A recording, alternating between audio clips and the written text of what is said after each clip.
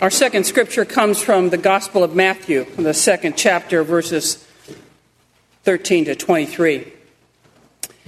Now, after they had left, an angel of the Lord appeared to Joseph in a dream and said, "Get up, take the child and his mother, and flee to Egypt, and remain there until I tell you. For Herod is about to search for the child to destroy him." Then Joseph got up, took the child and his mother by night, and went to Egypt, and remained there until the death of Herod. This was to fulfill what had been spoken by the Lord through the prophet, "Out of Egypt I have called my son." When Herod saw that he'd been tricked by the wise men, he was infuriated, and he sent and killed all the children in and around Bethlehem who were 2 years old or under, according to the time that he had learned from the wise men.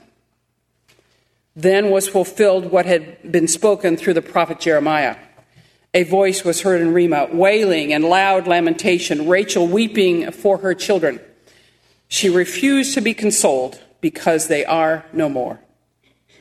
When Herod died, an angel of the Lord suddenly appeared in a dream to Joseph and said, "Get up, take the child and his mother, and go to the land of Israel, for those who were seeking the child's life are dead." Then Joseph got up, took the child and his mother, and went to the land of Israel. But when he heard that Archelaus was ruling over Judea in a place of his father Herod, he was afraid to go there. And after being warned in a dream, he went away to the district of Galilee.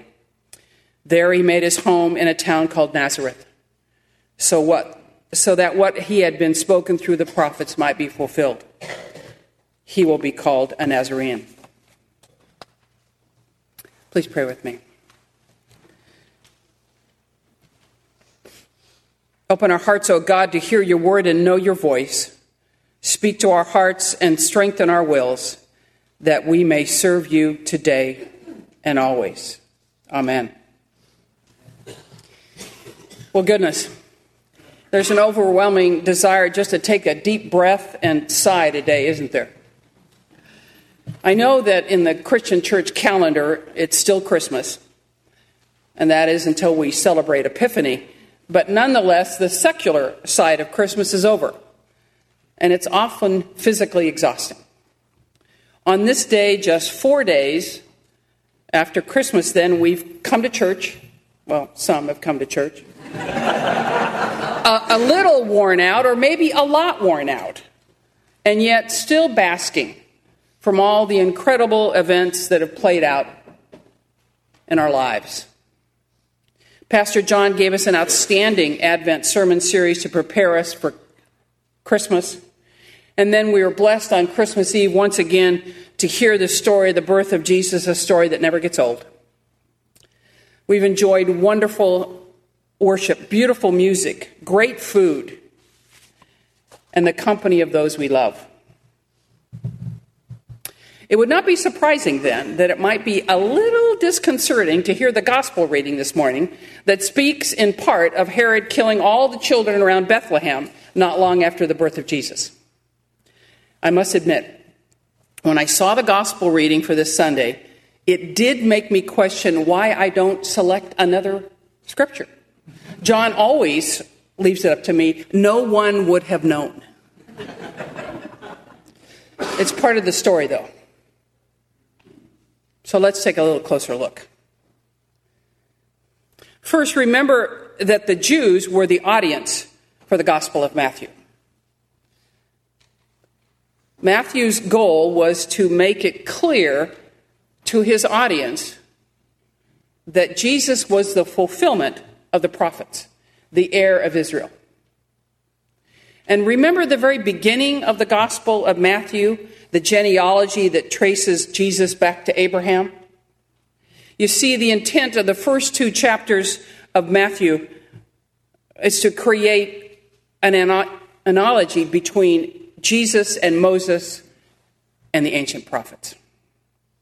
So in the few verses of this heartbreaking story that I read this morning, Matthew reminds his listeners of the most powerful people and places in their shared memory. King Herod's paranoia and brute power remind us of Pharaoh. Joseph's attention to God's leading through dreams sounds like his ancestor Joseph long ago. The flight of Jesus and his family into Egypt, looking for safety from a threat, sounds like the sojourn of the people of Israel in need of food and famine. Jesus, like Moses, is saved as a baby from the brutal tyrant. Bethlehem is the city of David, the great king. And Rachel weeps in Ramah over her lost children, like the lost children of the massacre. And so Matthew's listeners would have heard all these similarities to their story and the story of Jesus' birth. But there's also contrast, though, between Matthew's account and the ancient story. Think of the differences between Herod and Joseph. Herod's ruthless violence in the face of a threat is exactly the opposite of Joseph's when he responds to danger. And the contrast between the power of Herod exhibited in the killing of the innocent babies and the power of God not to be deterred from the plan of salvation is dramatic. You see, a tiny baby makes a powerful king look weak in his insecurity and his paranoia. Herod's reaction to the birth of this tiny baby is horrific and violent. But the message is not that God summons evil to accomplish divine purposes. The message is that tragic human destruction is woven into the fabric of history, but that not even evil in its most catastrophic form, evil as cold and merciless as the murder of innocent children, can destroy God's ability to save. The middle third of verse 16, just one piece of a verse, recounts matter-of-factly a deed so evil that we can't bear to hear more detail. Instead, we hear only the voice of Mother Rachel crying for her children as Matthew evokes her voice in mourning over these children. But the truth is that the shepherds and the wise men, outsiders, all of them, weren't the only ones to get who this baby Jesus was. Herod got it. Herod, at the center of power, also understood the threat and the power of this child, the political implications of who Jesus was. The good news that we hear on Christmas of God entering reality through the birth of Jesus is not good news for Herod on his shaky throne. Because the truth is, if Jesus is Lord, then Herod is not. The struggle between Herod and Christ is waged outwardly in the world and inwardly in every person. Who shall rule? And perhaps it's easier to welcome a sweet little baby if we don't have to think about what the baby is taking on. Perhaps it's not a pretty image for the Christmas season, but then the incarnation wasn't about pretty. It was about God entering our own lived reality, including the pain and suffering. The real tragedy of this story is that it is not an isolated one, is it?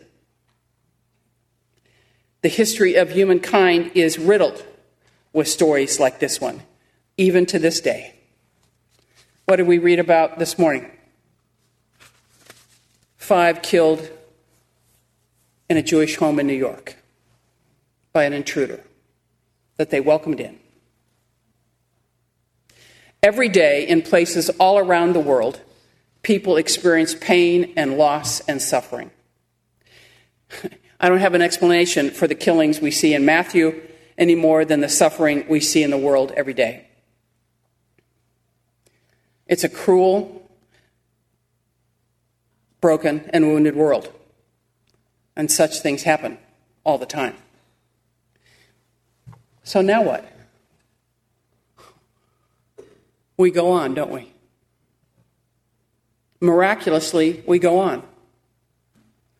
We begin again, just like we've been doing for thousands of years, with God present in the midst of our pain and suffering.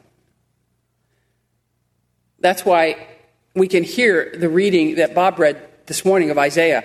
I will recount the gracious deeds of the Lord, the praiseworthy acts of the Lord, because all that the Lord has done for us.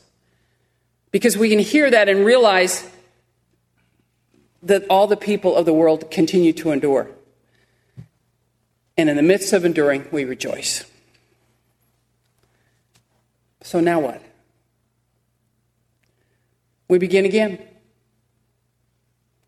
If we look at the entire gospel reading, we see that God protected Joseph, Mary, and the baby Jesus.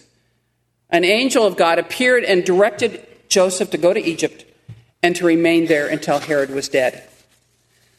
Egypt was a traditional place of refuge for Judeans. It was beyond Herod's reach. So the question is, how would you feel at this point in the story if you were Joseph? Have you ever had to change plans, reroute your life to make a new life in a new place or to make a new life in the same place because of circumstances? A sudden job transfer, an ill parent you needed to go home to take care of, a health crisis of your own that altered what you thought your future looked like? Now what? We begin again. Let's not forget that Joseph was willing to do anything to protect his family as well. Joseph was in partnership with God. Can we be in partnership with God then? In the birth of Jesus, God has become human, which means in a strange and wonderful and unprecedented way, God is with us. God became incarnate in Jesus, became human like us. Not that suffering would be removed from our lives, but that suffering could be embraced head on, fully embraced by Christ with us. No longer is our suffering something we endure all alone. Christ is with us in it. Just as Christ embraced his own suffering, he now embraces us in ours. When have you found yourself in a similar or identical situation, unable to put down roots or having to put them down in a new place, but instead having to move on to an unknown place or maybe begin again in a place that is known, but it seems distant? The end of a relationship, the loss of a job, an illness or a financial reversal, any of which completely changes how we see the future, don't they? They kind of take us off track, take us off balance. Not only do we begin again in our lives in these situations, but those moments give us the opportunity to begin again in our faith walk. You know, some of you I've shared this story with, but, you know, I know who I am. I have a story. I've known it for many decades, and it's the same story. You know that, right? You've got your story about who you are, where you came from. This is my story, and this is my reality.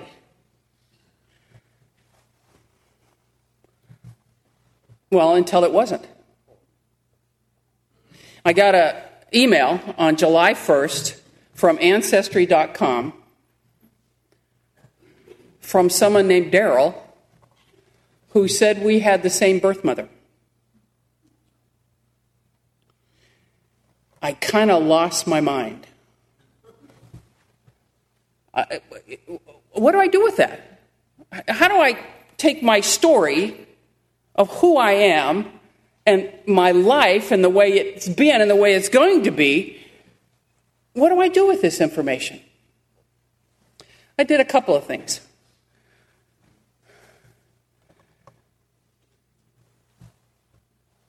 I had some questions for my mother. She's been gone a long time.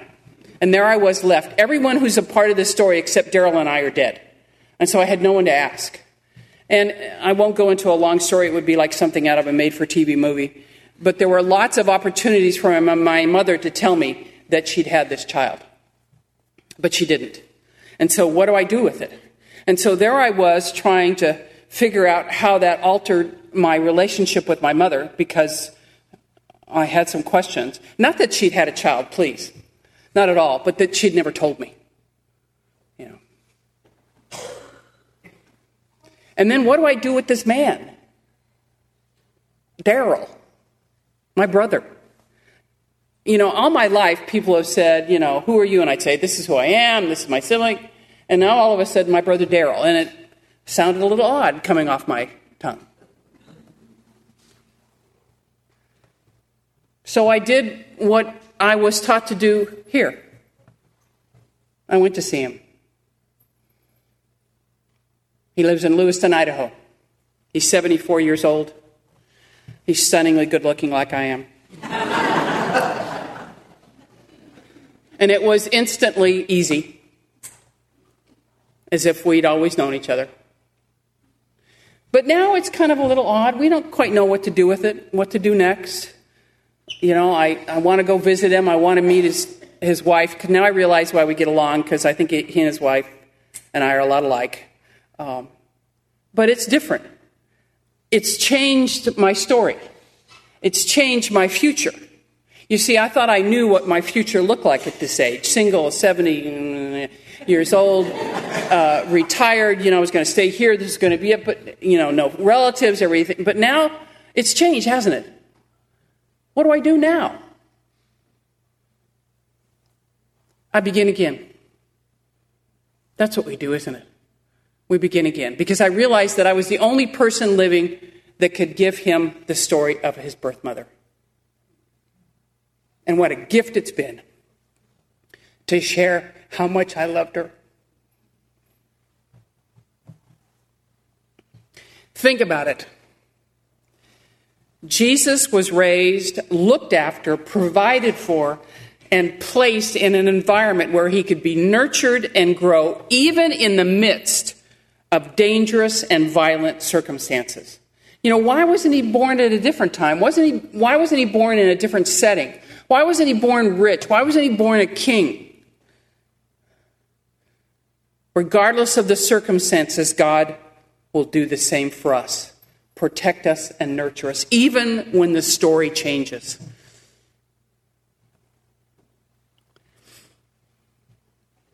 And here is a place where we should feel loved and protected and taken care of. And the hardest question I'm going to ask you is, if the story of your life changed, if you had one of those reversals, if you had something happen that altered your future,